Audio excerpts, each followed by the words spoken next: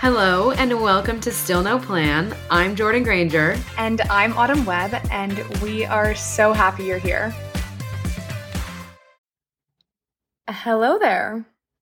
Hello. How are we feeling today? We are feeling all right. We've been dealing with technical difficulties, but we have sorted it out, and here we are. I feel like the 5th of July is just a day for, like, I don't know, sleep. Nothing is working hard today. No one showed up to the office. I showed up to the office. My boss was like, you can go home. So I was like, that's annoying that no one's working. Everyone's out sick today. Our computers aren't working. The Wi-Fi is not working. No one wants to work these days. No one these days. I don't want to work these days. Yeah, so I think want to work today. I think we're both feeling a little. We're just there, and that's okay. It's good to be honest. It's good to not lie. And we're both okay. We're all right. We're just here being honest. That's what we do. What did you do for the 4th? How was your weekend? It was good. Maddie came to town, so we had some friends here, and we did bottomless mimosas on Saturday, and then we went to the bay, and there was a boat party. And then we tried to go to the bars, but I don't have a driver's license, so they wouldn't let me in. And then it's worth a try. Yeah, and then I went to the beach with my roommates, and then yesterday my roommates and I did board games in Kate Sessions, which overlooks all of San Diego with a nice little view. And so we did board games and watched the fireworks. So it's actually pretty calm. I just feel drained from all the socializing maybe. I'm just not ready to get back in the whole work vibe. That's really sweet. I was just talking to my sister about how I feel like sometimes the holidays where you don't have a plan and you're just whatever happens will happen is nice because you have so much less pressure on it that anything you end up doing is way more fun. Yeah. Also, I feel like sometimes if you're I'm going to go to this huge party and then go to Newport and then if you have all of these fun things planned, then it's it's probably going to lay you down. At least that's mine. I don't know if I'm just getting older or if, this is how everyone feels, but I was shocked on Monday, even though it was the 4th and we have work on Tuesday, that when I went to the gym, it was packed. I was like, shouldn't everyone be, binge drinking? Because last year, if you would have told me that not everyone and their mom binge drank all day on the 4th, regardless of whatever day of the week it was, I would have been like, that's wrong. Everyone does that on the 4th of July. It doesn't matter if you have work the next day. Everyone does. And so yesterday when I was like, wow, I feel like actually not that many people are doing that and everyone is kind of chilling today. I was like, I'm growing. This is growth. The universe is growing. Everyone's growing. Yeah, we went out on the boat and we were blown away with how empty the lake was. Because usually it's just crazy crowded party boat city. And it really didn't get busy. I don't know what it was. People just were going gently into this 4th of July. We boated from my house to this bay that overlooks the Bellevue skyline, which is a city next to Seattle. And they have a huge fireworks show by this Bellevue skyline. So we watched the fireworks from the boat. It was so fun. We made burgers for dinner. And it was a very wholesome, chill day. The whole weekend was fun. Kai's friends came up. Just good energy. But yeah, definitely exhausted. I didn't drink at all. And so I can't blame it on the alcohol. I am pretty sure just socializing is 50% of the hangover because I was fully hungover one of the days. And I was I didn't drink last night. Why do I feel legitimately hungover? Yeah. So tired. My head hurt. I was I think I'm just talking to people for so long. I had this morning, I was I got to take it slow this morning. So I didn't listen to any podcasts. I didn't listen to any music. I drove to, what did I have to do? I don't know. I had to run an errand and I didn't listen to music in the car. I was I just need to meditate. Oh, I went to Core Power. Then I went to a hot power fusion class and just sweat and laid on the floor and stretched around. And I was this is what my soul needs. And then Kai came home and I was I honestly still don't have the energy to talk. I was let's watch a show because I don't want to talk. Yeah. That's energy that I needed, but I didn't didn't lean into that today. I just said, fuck it. Just said no. I just didn't listen to my body and did not give my body what it wanted today. Yeah. Sometimes you gotta do that. Sometimes that's what the brain wants. This week's convo was really fun. We met with Brooke Carter, and it was it's just great. She's a young professional and author of a book called Professional, which she calls the guide to surviving your freshman year of professional life. And it's really interesting. She has a really cool story of how she thought of the book title first and manifested kind of bringing this book to life. And it's really helpful. It's interesting how many little things when you go into corporate life, you don't realize that you don't know. And then you go and you're like, oh, I don't know anything. There's a whole culture and language that I don't know. And so the book literally goes into how to use Outlook, how to frame an email, how to what tone you should be using, which as someone who has to delete smiley faces and exclamation marks from every single email I send, it's honestly all helpful. Yeah, I don't know. What was your favorite part of the combo? Well, first of all, I was just blown away that she's only a year older than us. Her wisdom, I was you have to be in your 30s to one, learn all of this, and then two, spend the time to gather your thoughts to make a whole book about it that actually is good and intriguing and has key points to take away. I wish I had this book 2 years ago when I entered the workforce. I have learned a lot of these lessons through rude awakenings, and it would have been nice if someone would have given this to me post-graduation. I think this is a really good gift if you know someone who's graduating or know someone who's struggling with that transition. So all of us, because that's how I made this whole podcast, is because we're struggling with the transition. So this is a good resource for literally anyone who's in a career. It doesn't even have to be young in career. It could be young, but some people never learn these things and struggle through their careers their entire lives because they don't know how to stand up for themselves or just present themselves in the workplace properly. And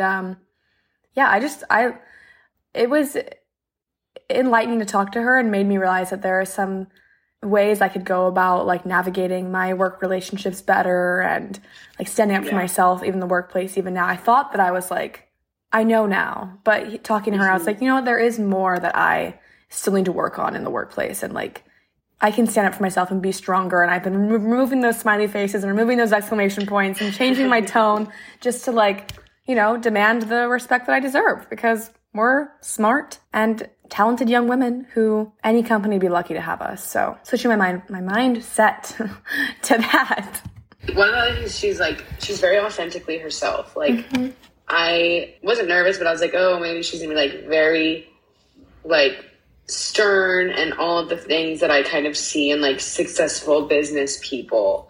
And she's going to just tell me oh, your whole personality isn't great for a career in the corporate world, But she is totally bubbly and awesome. And I think she has found a great balance of here are the ways it's important to stand up for yourself and be authentic. And I like that she talks about over communicating and how to avoid work anxiety. And those are all things that I struggle with at work. And so it was nice to I didn't feel her approach is unattainable or something for a specific personality type. It's very authentic to your own self, and she does a great job of sharing the information. And so it was super fun to talk to her. Really, really helpful for both of us. I know. I liked when we were talking about mental health in the workplace, and I was how do you address that with your boss? Because that's something I really struggle with. And she gave all these answers, but then she was also another thing you could do is just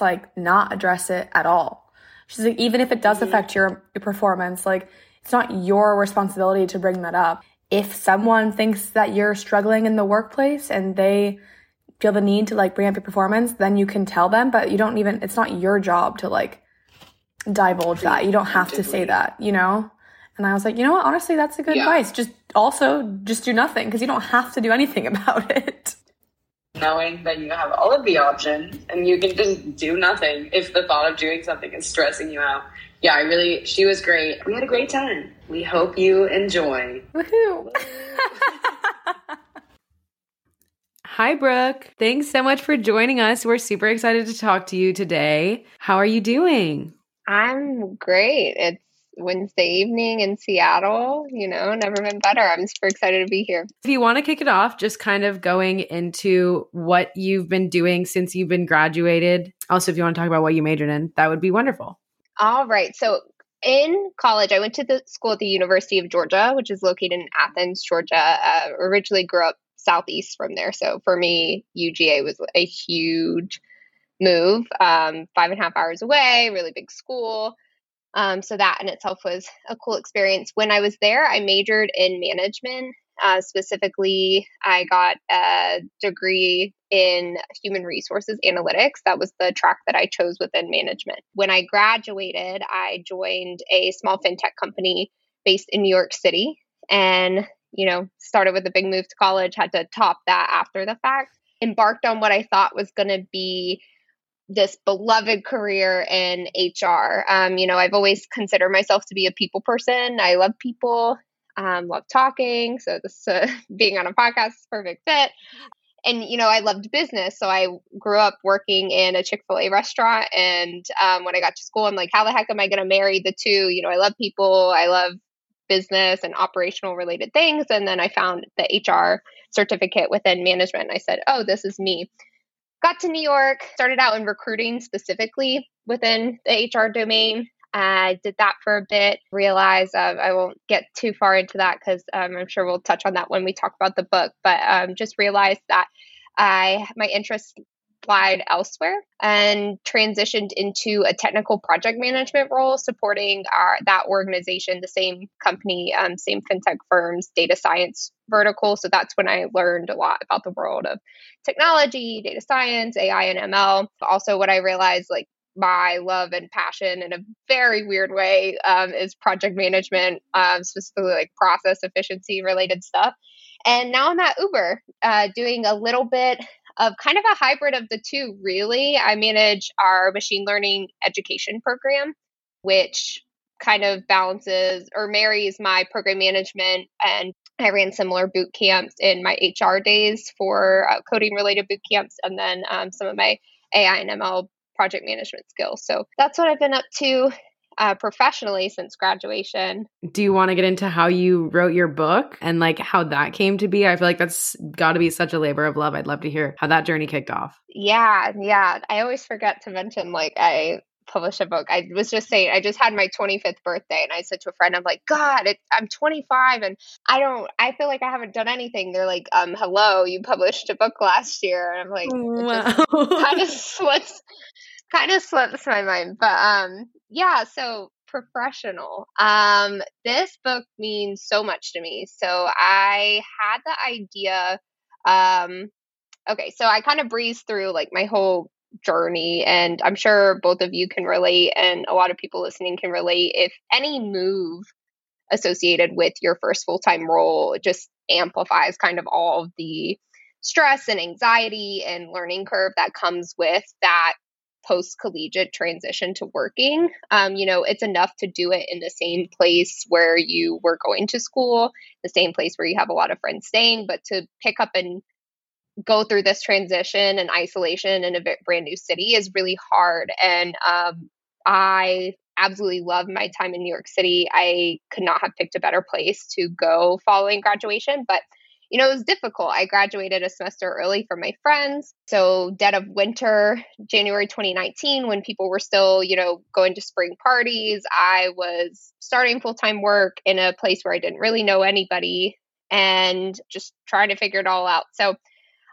with that, I found myself, I reflect and ruminate a lot, sometimes good, sometimes too much. I thought to myself often, like, man, I wish I had known all the things that were slapping me in the face left, right, and center. Because I was somebody who came into working full time, who had several internships. I did a 6-month co-op internship prior to heading into the workforce. So, you feel like you start to have the hang of it after internships. And I felt totally unprepared for a lot of the kind of subtext, I guess, that comes with starting a full-time job, and struggle with that and wish I had had the information on the front end, had something that I could have proactively read or listened to or somebody talked to, and I would have known the things to ask and look for. So that's kind of context. And then, after about 8 or 9 months of working, I remember the day I had the thought professional come into my head.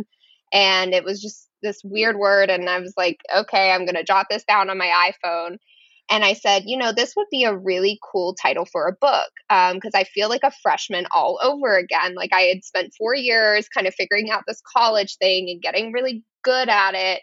And then I'm back to square one. Like I'm just weird and I'm awkward and I don't know who I am. And history's repeating itself. And as I was completing my first few years of working, anytime something that happened that I thought would make good content for this title, this book, this concept, I would just jot it in this running iPhone list. And I had a pretty long list going. And in January 2021, I went skiing. I tore my ACL, MCL, meniscus.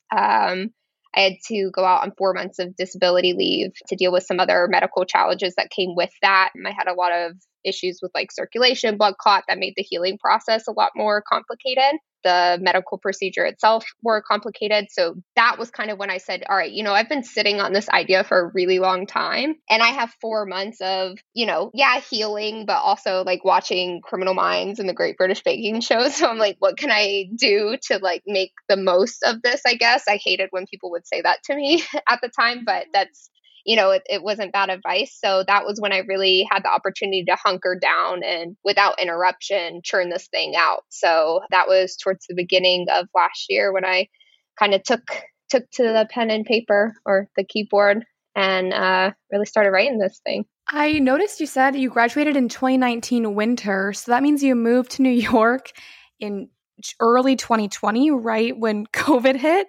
And I feel like we were talking about, well, one, moving to a new city, a new state, and starting a full-time job right before COVID hit sounds like terrifying. So how did you navigate like just starting a new job, but then also in a pandemic, like you got a few months of in office and then you didn't? Like that sounds so scary. I would love to hear more about how you like navigated that.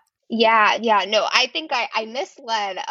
I graduated December 2018 and moved January 2019. Oh, okay. But can still just, throw in an answer because, yeah, the pandemic the pandemic even changed the writing schedule. Like a lot of things, there are a few references and I tried to make them general enough in the book to where it wouldn't date itself. But yeah, that definitely even changed the advice that I had initially jotted down for professional versus what I ended up writing out in 2021 when I actually started formulating more details. But yeah, pandemic working, I did during that time was when I was making that career change from human resources and recruiting to data science project management. So while, not embarking on my first journey ever, I was mid-pandemic 2020 trying to make this transition from what I was currently doing to, a totally different set of responsibilities, totally different team. This team was very global, whereas I was focused primarily on US and Canada before. So a lot of changes. And actually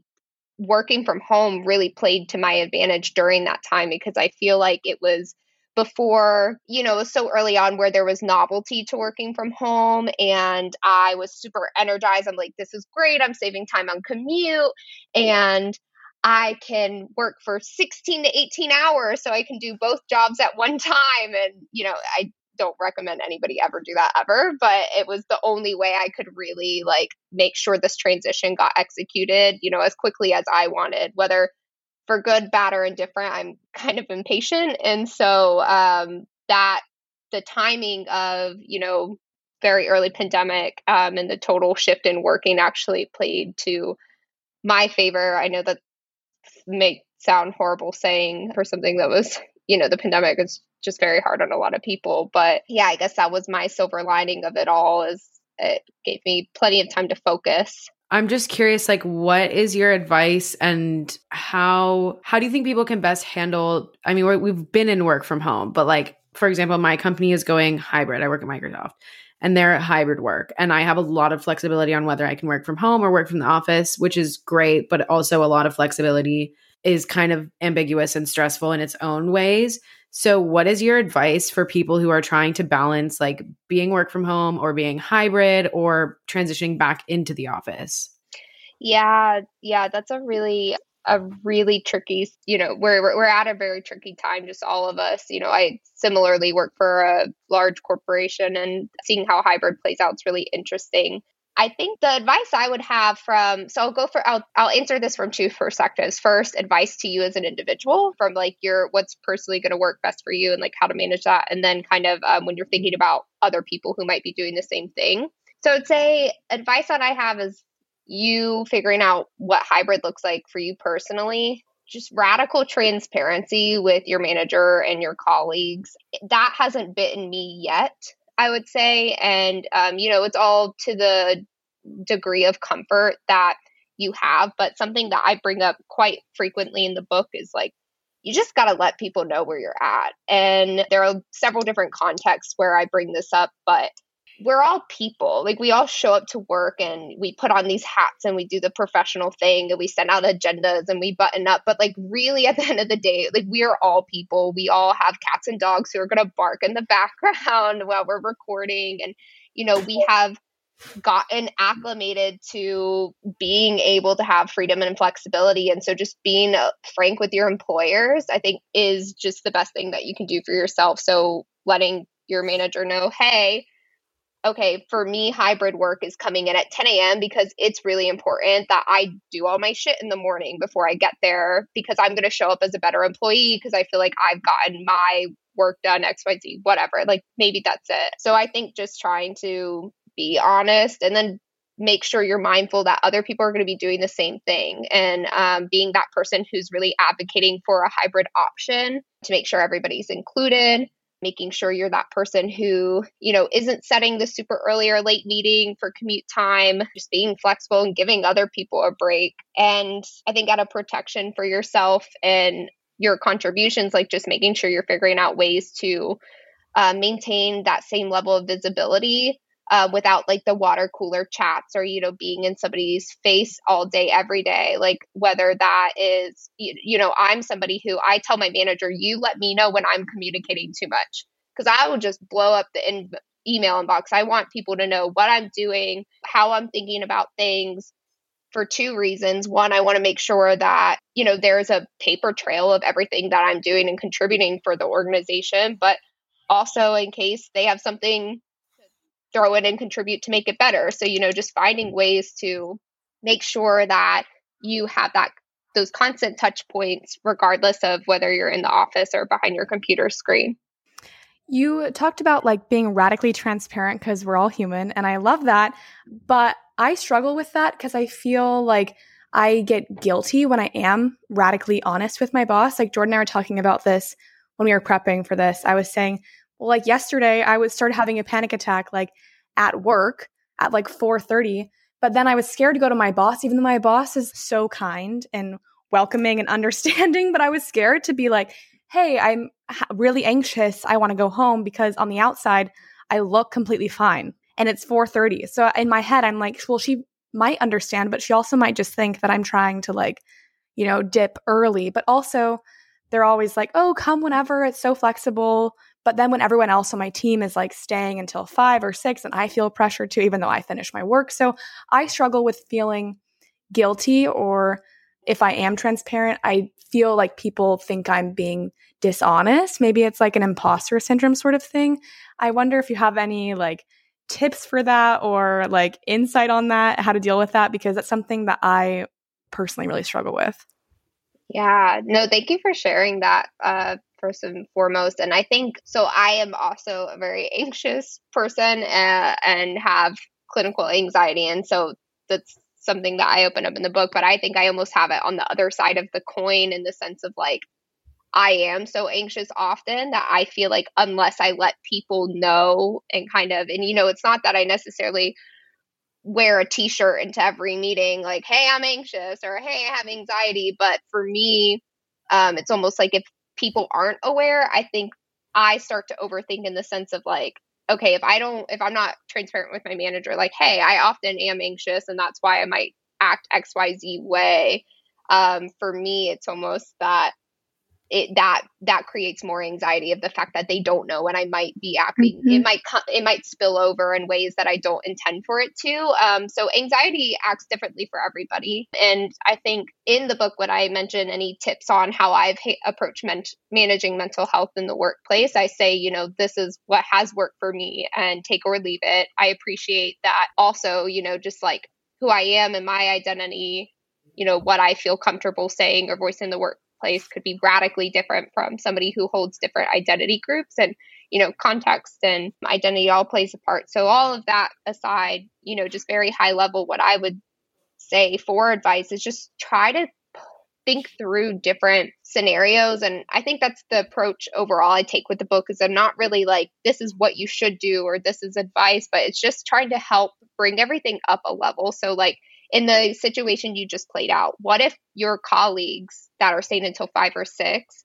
are doing so, because they're looking around, everybody else is staying until 5 or 6 and they have that same guilt or anxiety? What if it's because they couldn't log on until noon that day because of their hybrid work situation? What if your manager is there hoping, dang, I wish everyone would go home so I could. Like you never know where other people are at or why people are doing things, why people are staying as late as they are, why people send emails at midnight. There are different ways to quantify like your productivity and your value as an employee beyond just like the hours you clock in, what time of day you're sending emails, how many emails you send, it is hard and it's a muscle to like get into that habit of just, being a little bit more upfront and never push yourself to do something that you're uncomfortable with, especially when it comes to anything that has to deal with your mental and emotional well-being. But for me, I have found that although it still is uncomfortable for me to this day to say like, hey, I'm anxious and what you're saying or doing is making me anxious, or because of that, like, this isn't a good day for me to stay on late. I have realized that the cost of saying that initial, being transparent, has a much greater benefit to me of like feeling that release after I'm honest and, even being able to log off early. So that's what's worked for me. If for some people, if the thought of that is going to contribute, like there might be other ways. Maybe if it's not telling your manager, just finding a work friend and like confiding in them, just somebody who is going to be on your side. Yeah. To at least vent to. So tactically, like, how do you handle that? When you get hired, did you let your manager know like very early in the process before anything started happening? Or do you do it like when you're feeling anxious and like having kind of a moment, or all of the above, like getting really tactical? How did you approach that? Yeah. Good question. So thinking back to my most recent manager, I initially felt very safe around this individual. That was part of the appeal of me taking the role. I recognize, again, maybe not everybody's in that situation, but I think that played to me feeling a little bit more comfortable very early on in our rapport building, to be honest. I think for me, so at the time that I got this manager, I had not only mental health concerns, but physical health concerns because I was in physical therapy 3 times a week for my leg recovery at this time. So I just had an expectation setting up front as, hey, I'm going to be out for a lot of doctor's appointments. I go to therapy weekly. I go to physical therapy 3 times a week. I go to a therapist once a week. And these are when those appointments will be. I'll let you know, if the schedule changes, but this is just what I need to do, and I'll make up the hours later on. And that was just for me, making it very explicit early on. I would be out for doctor's appointments at least 4 times in a week. That's where I kind of had the in there. If it's not so cut and dry that way, and it's a little bit more of like, hey, I'm having a panic attack today, or I'm feeling overly anxious today, or I'm in a depressive episode today. How do I deal with that? In the past, again, I've just like opened up saying it's not a great day for me. I've also found ways to like infuse it with humor early on. Like that's something that I like to do, is so just finding ways where I can just slide in a joke like, yeah, if I'm not so anxious, or that gives me anxiety. But it's difficult, right? Because again, like everybody has degrees of comfortability. I am somebody where, work means a lot to me. It's a big part of my identity. So I think maybe because of that, I feel more comfortable being transparent with other parts of who I am, because work is such a big one. For people who prefer a degree of separation, maybe viewing it a little bit more objectively, or just saying like, hey, I do have medical concerns, and you can just keep it very high level like that, that might cause me to step away from my desk, or might cause me to like abruptly end the day or something. And then if you take that approach and want to be a little bit more ambiguous, you could even go through HR if it's really awkward or uncomfortable to talk to your manager directly. Those are all good tips. I think sometimes with these things, it's so much easier said than done, because I'm like, yeah, those are all so good. And I totally agree. And my boss is so open and understanding. And then I get in the moment.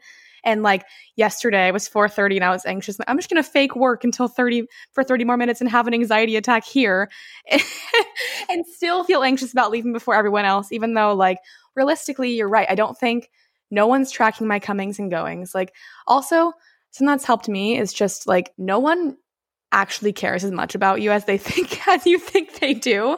And I've kind of like accepted the mantra where it's like, I know I'm doing my work, one, and I know I'm going above and beyond, two. And so if someone has a problem with me leaving at 4:30 because I'm anxious, or first of all, they can say it to me. And second of all, like if they do, then I'm like, I'm anxious and they don't understand that, then they get somewhere I don't want to work too. So it's all about, I need to build the courage to be more honest in those moments. But I think those are all good tips, even if I, just like setting the scene beforehand, like in a one-on-one with my boss and being like, hey, just so you know, like I do make jokes about it casually, but I never had a serious conversation about it with my boss. So maybe if I were like, hey, this is actually something I really do struggle with, and it's hard for me to tell you in the moment, but just so you can like know in future things, if I leave at 4:30, it's probably because I'm just having an anxiety attack. Or maybe regardless, like if it's a problem for you, just tell me. Like how you were saying, if I email too much, just tell me. Like Yeah. I'm totally cool to make adjustments, but like I think I just get so in my head about what everyone else is maybe thinking about my behavior, and they're Yeah. probably not thinking about my behavior at all. I think sometimes like what I have recognized is 9 out of 10 times when I'm thinking that like, oh, I'm gonna be upfront about my performance this week because I'm just really down about it. 9 out of 10 times my manager said, Brooke, I haven't noticed anything. That to me is always a wake up call. And those are kind of the, I talked to my therapist about evidence gathering, and those are the moments that I note down as, okay, this probably it is bigger in my head than maybe what it is in reality. But yeah, I think what you said was beautiful, Autumn. That's a great way to handle it, or not handling it at all. That's something that I always say in the book, like really and truly, if you don't feel comfortable being honest, or again, you want that degree of separation, it's easier just to deal with it. Not doing anything at all is totally your prerogative. And it's a very acceptable reaction to, a lot of things. Yeah, I feel like you can just wait until, if it's a problem, they'll say something about it first, like for Mhm. sure. I kind of want to go into, this is like on the same note, you talk about the first fuck up, the first big mistake, and how do you navigate mental health in the first big fuck up? Because that making a mistake at work is the most like gut-wrenching, awful thing. And so I would love if you could like go into more details about the big first fuck up. Yeah. Yeah. Big. Oh my gosh. Fucking up is really hard for me. Like I hard cringe to this day when I make a mistake. And there is a little bit of ego in it for me. Like, I don't want to fuck up. And having that conversation with myself of like, hey, there's a little bit of ego here and you need to kind of tone that down. But I think also like I hate to disappoint. And there's a lot of that running in the background too. So the story of my first fuck up had to do with numbers, which is really painful for me because I grew up pretty much assuming like anything numbers, anything STEM related, I'm just not good at. And that was that. So the fact that my big first fuck up had to do with budget was especially just painful to experience. But what I detail in the book is, I made this mistake. It was truly an honest mistake. It was just, I had been handed something when I had started. So something was passed on to me. I was catching up on the detail, how the spreadsheet was organized. So it was really easy for me to overlook what I did. That's me like practicing grace with my old self now. But at the time I recognized it, I'm like, fuck, I have to tell my manager this. It has to do with money. It has to do with stipends for for future interns housing. So I'm like, I can't not give somebody this that they think they're getting. So, I felt like especially uncomfortable that it was somebody's, potential livelihood on the line. So what I did in the moment after freaking out was figure out, okay, I have to tell my manager this. I have to own this and say I made a mistake. So these are the things that I have to do. And I also need to come with solution in place because I know it's gonna, maybe that's selfish because it's going to soften the blow for me. Like I'm going to feel much better if I thought through to the end of how to fix this. But, that's also showing that I care and I can react quickly. And that while it's a mini fuck up, it's reprimandable. Like we can fix it.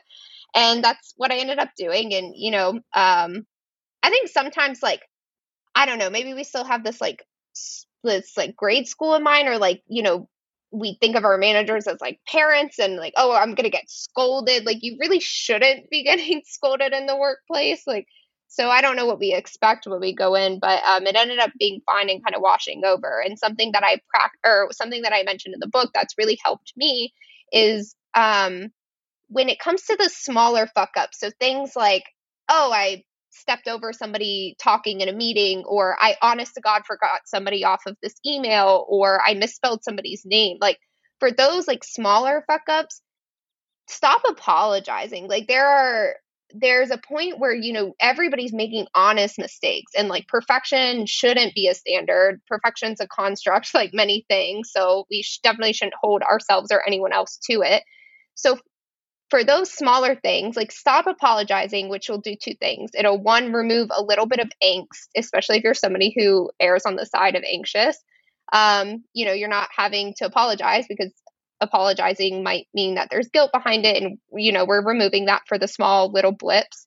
And then two, it's going to make your apologies for the things that actually require an apology. It's going to make that much more meaningful and intentional. And so that's the advice that I give for fucking up is like, when it's the little stuff, like the little stuff used to kill me when I first started. Like it was debilitating if I, left somebody off an email, and it's just like, that's energy that could be repurposed into ending your workday early. That could be repurposed into going out with a colleague after work, like so many other things that are more meaningful than just like spinning your wheels. So that's one of the biggest, I guess, like more insightful things from my point of view from the fuck up chapter is like, you gotta stop apologizing for the small stuff and practice apologizing very intentionally for the bigger stuff.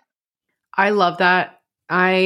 I mean, I think a lot of people have like maybe not crippling work anxiety, but like I really think there's I just think how many times I read over an email and like make sure it's perfect and like go back and delete exclamation marks and like make sure my tone is clear, like I'm positive but not too positive and like not girly and like not too casual. And like I am such an overthinker when it comes to all of those things, and I'm really, really working on not apologizing, and it's so hard. I have to like actively fight every instinct. I remember I just wrote this email and it was a beautiful email. Like I will take claim for that. I was asking the team to join in on a project. I gave them like a whole recap of everything that had been going on in the project so far.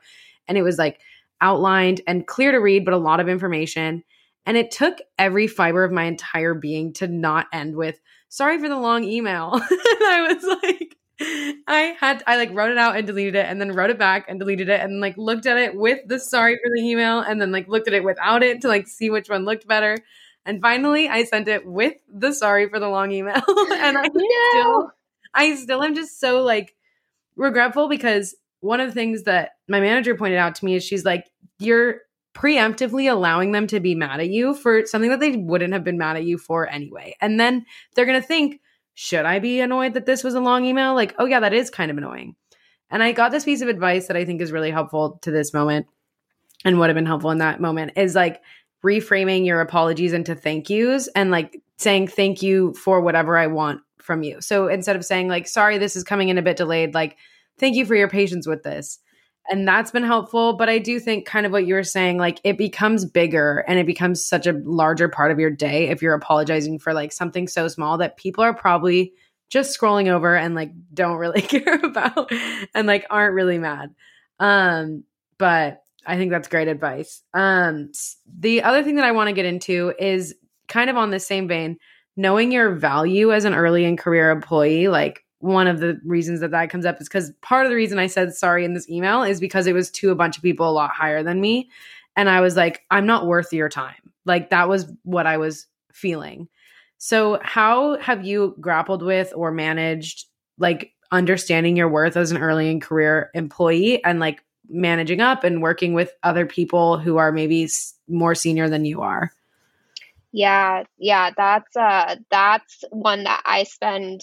So one of my personal favorite chapters in the book is called "This Ain't It," and it talks about when I realized I wanted to shift careers, and why this ties into value is because I had time and time again this internal struggle of like, who am I to know I want something different? And who am I to know that I can do this job that's in a totally different domain than what I studied in school, than what I've ever done before? And it's a really hard conversation, but it's one that I'm so passionate about trying to, spread the good word to people in our age and people who are coming up the tracks. It's like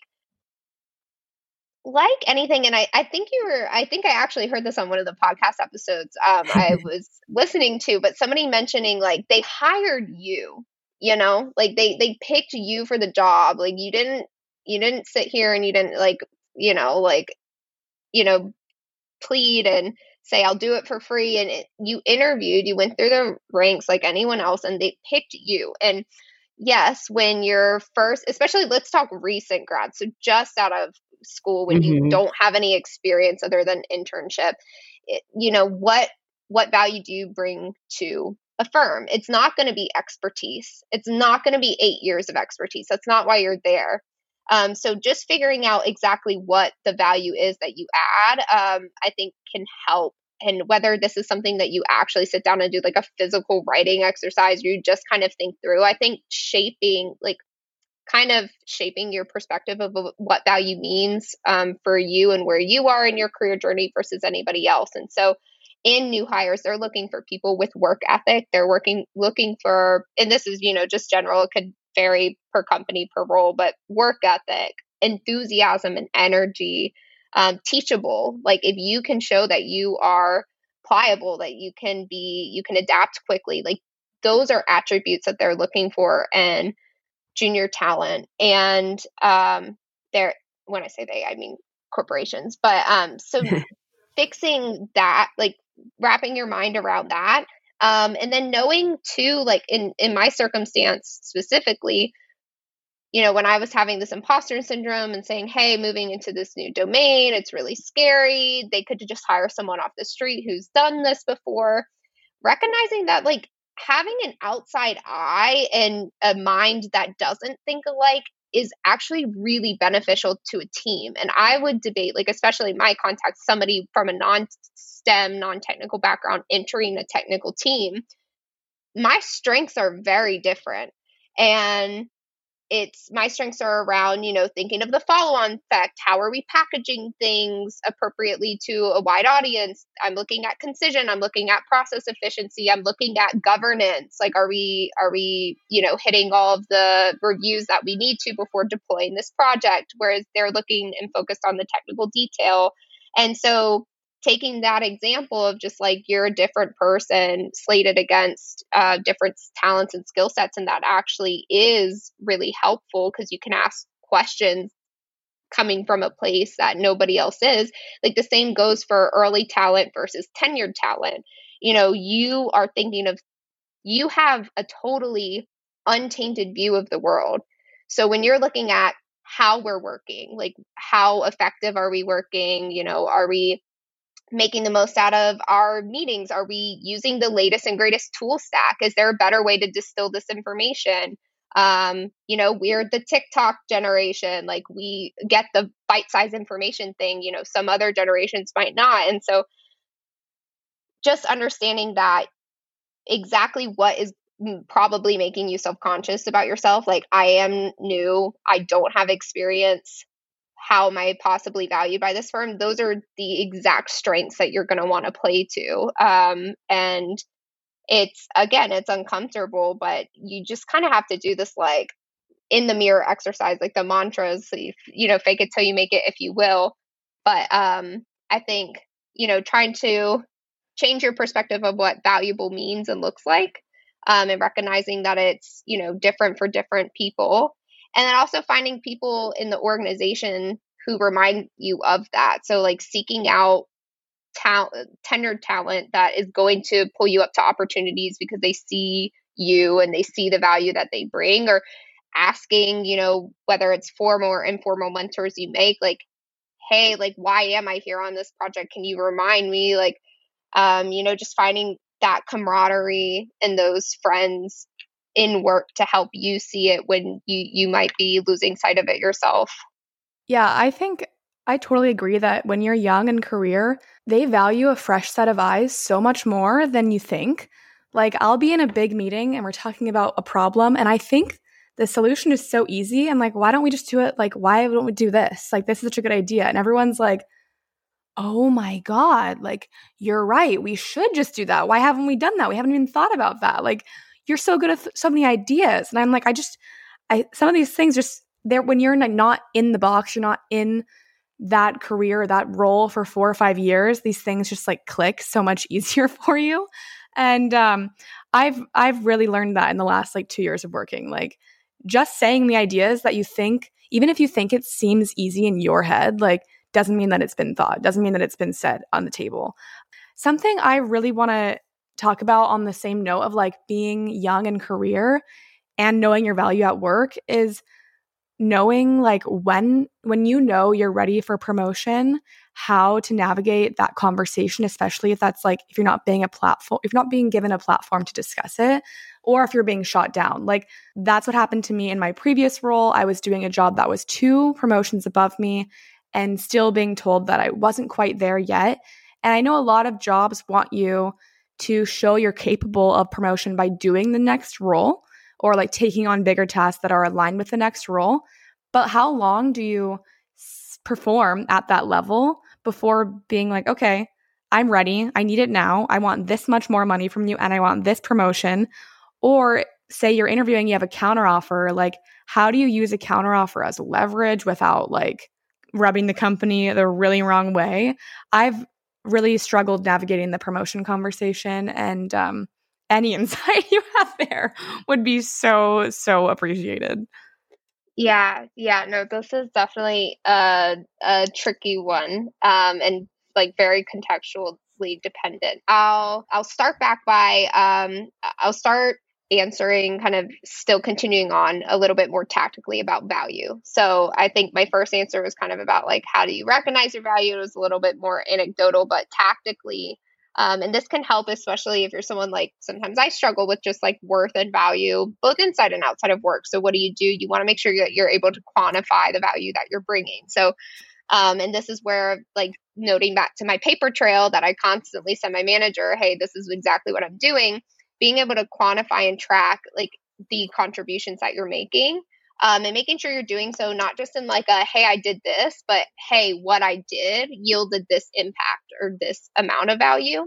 And making sure whatever way works for you, if it's all these ad hoc emails that you're sending to your manager, like weekly, bi-weekly, monthly updates, or as projects close, if it's emails and you can just kind of like put those in a folder and look back at it towards promotion time frame, like, that's cool. If it works for you to actually have a running doc or Google Sheet where you're tracking like much more intensively, do that.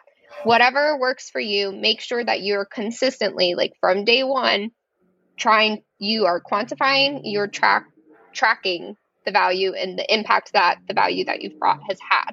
So then when it comes to the point in time when you're like, you're starting to get that feeling of like, hey, I think I'm doing way more than what I'm getting paid to do.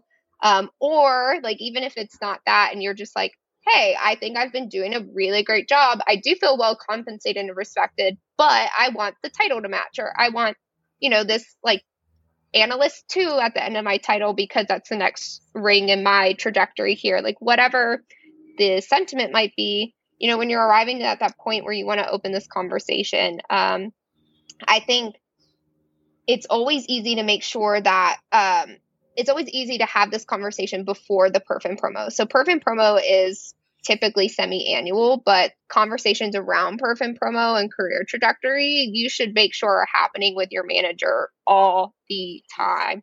And also like, not to be so repetitive, but these are things that I just like really truly believe in, being transparent and upfront and managing that expectation from the gate, saying like, hey, I'm someone who like, I really value my growth trajectory. And this is what I see for myself very generally for the next 1 to 3 years here, whatever it might be. Like if that's your opening conversation with your manager and saying, hey, every once a month, we check in weekly. I want to devote one of our check-ins to growth and like career path, and making sure that you are reflecting back with your manager and looking over this running list of value much more granularly than this semi-annual horizon. I think that is going to set everybody up for success. Your manager, you, for the semi-annual and end of year promo review processes, because there should be no surprises if you're talking about it all the time.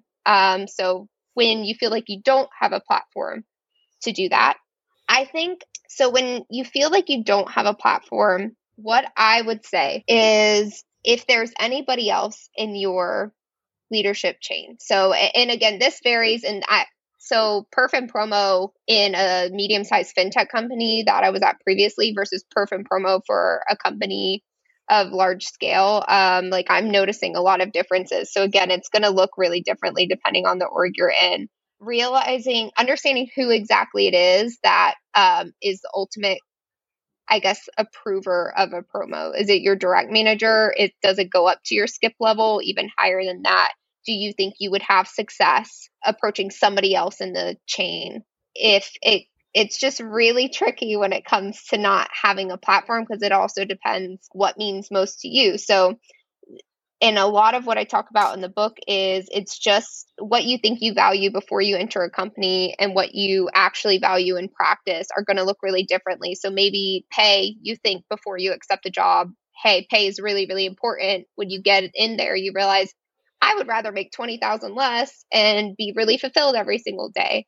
It's just going to look and feel differently. And so I bring that example in to say, like, if you truly feel like you don't have a platform to speak out and say, hey, I do deserve a promo at this time, maybe it's worth going up the leadership chain, or maybe it's worth saying like, actually, you know what, this is all I need to know about my future at this company, and it's time to look externally. And so it's just going to be contextual like anything else. I know when I was at my previous role, I wish I would have gone up the leadership chain to the man who was responsible for my role, but it was so like a negative culture that was so like, do not reach out to him. He is way too busy. He has so much going on.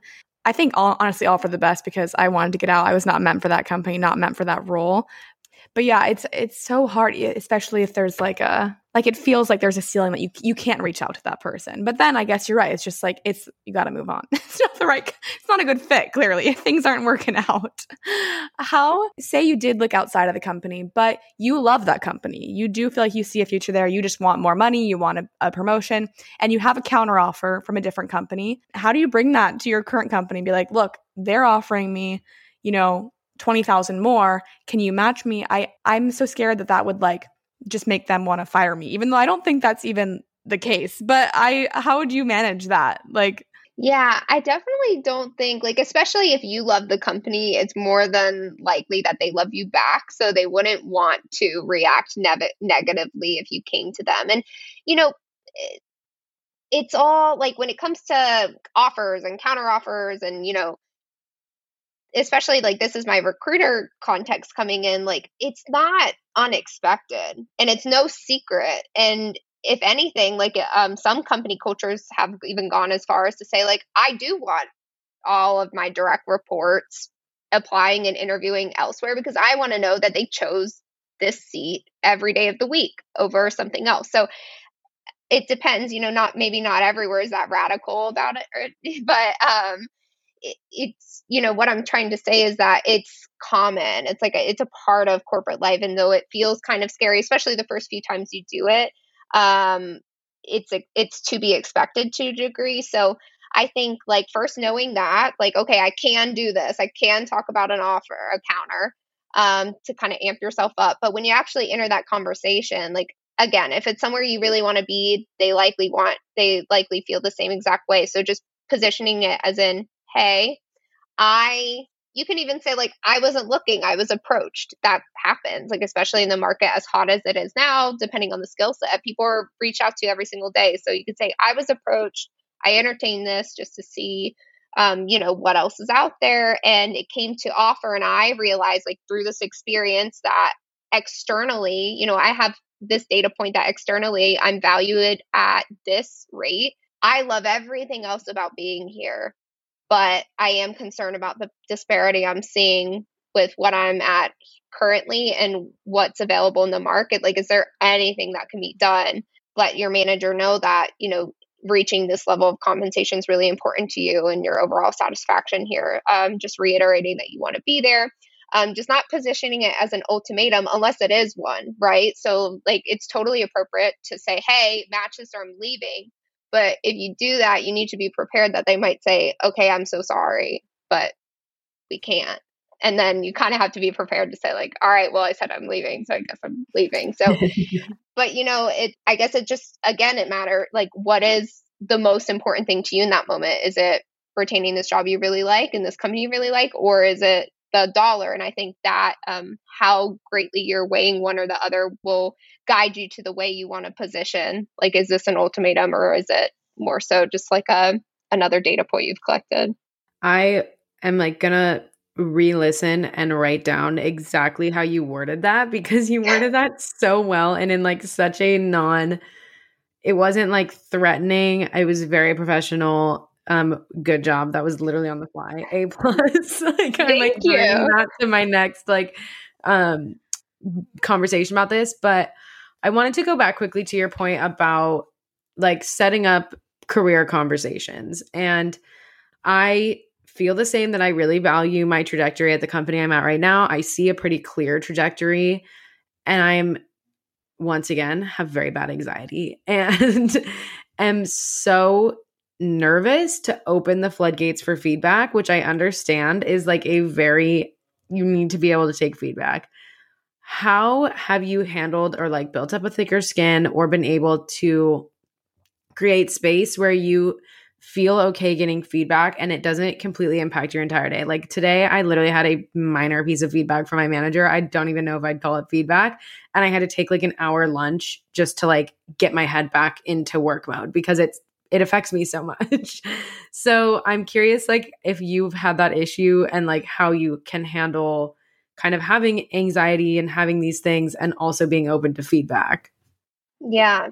No, that's a really good question. And also totally relate to the taking an hour lunch, because I am the same way. Like if it catches me off guard, then it's, I need a minute.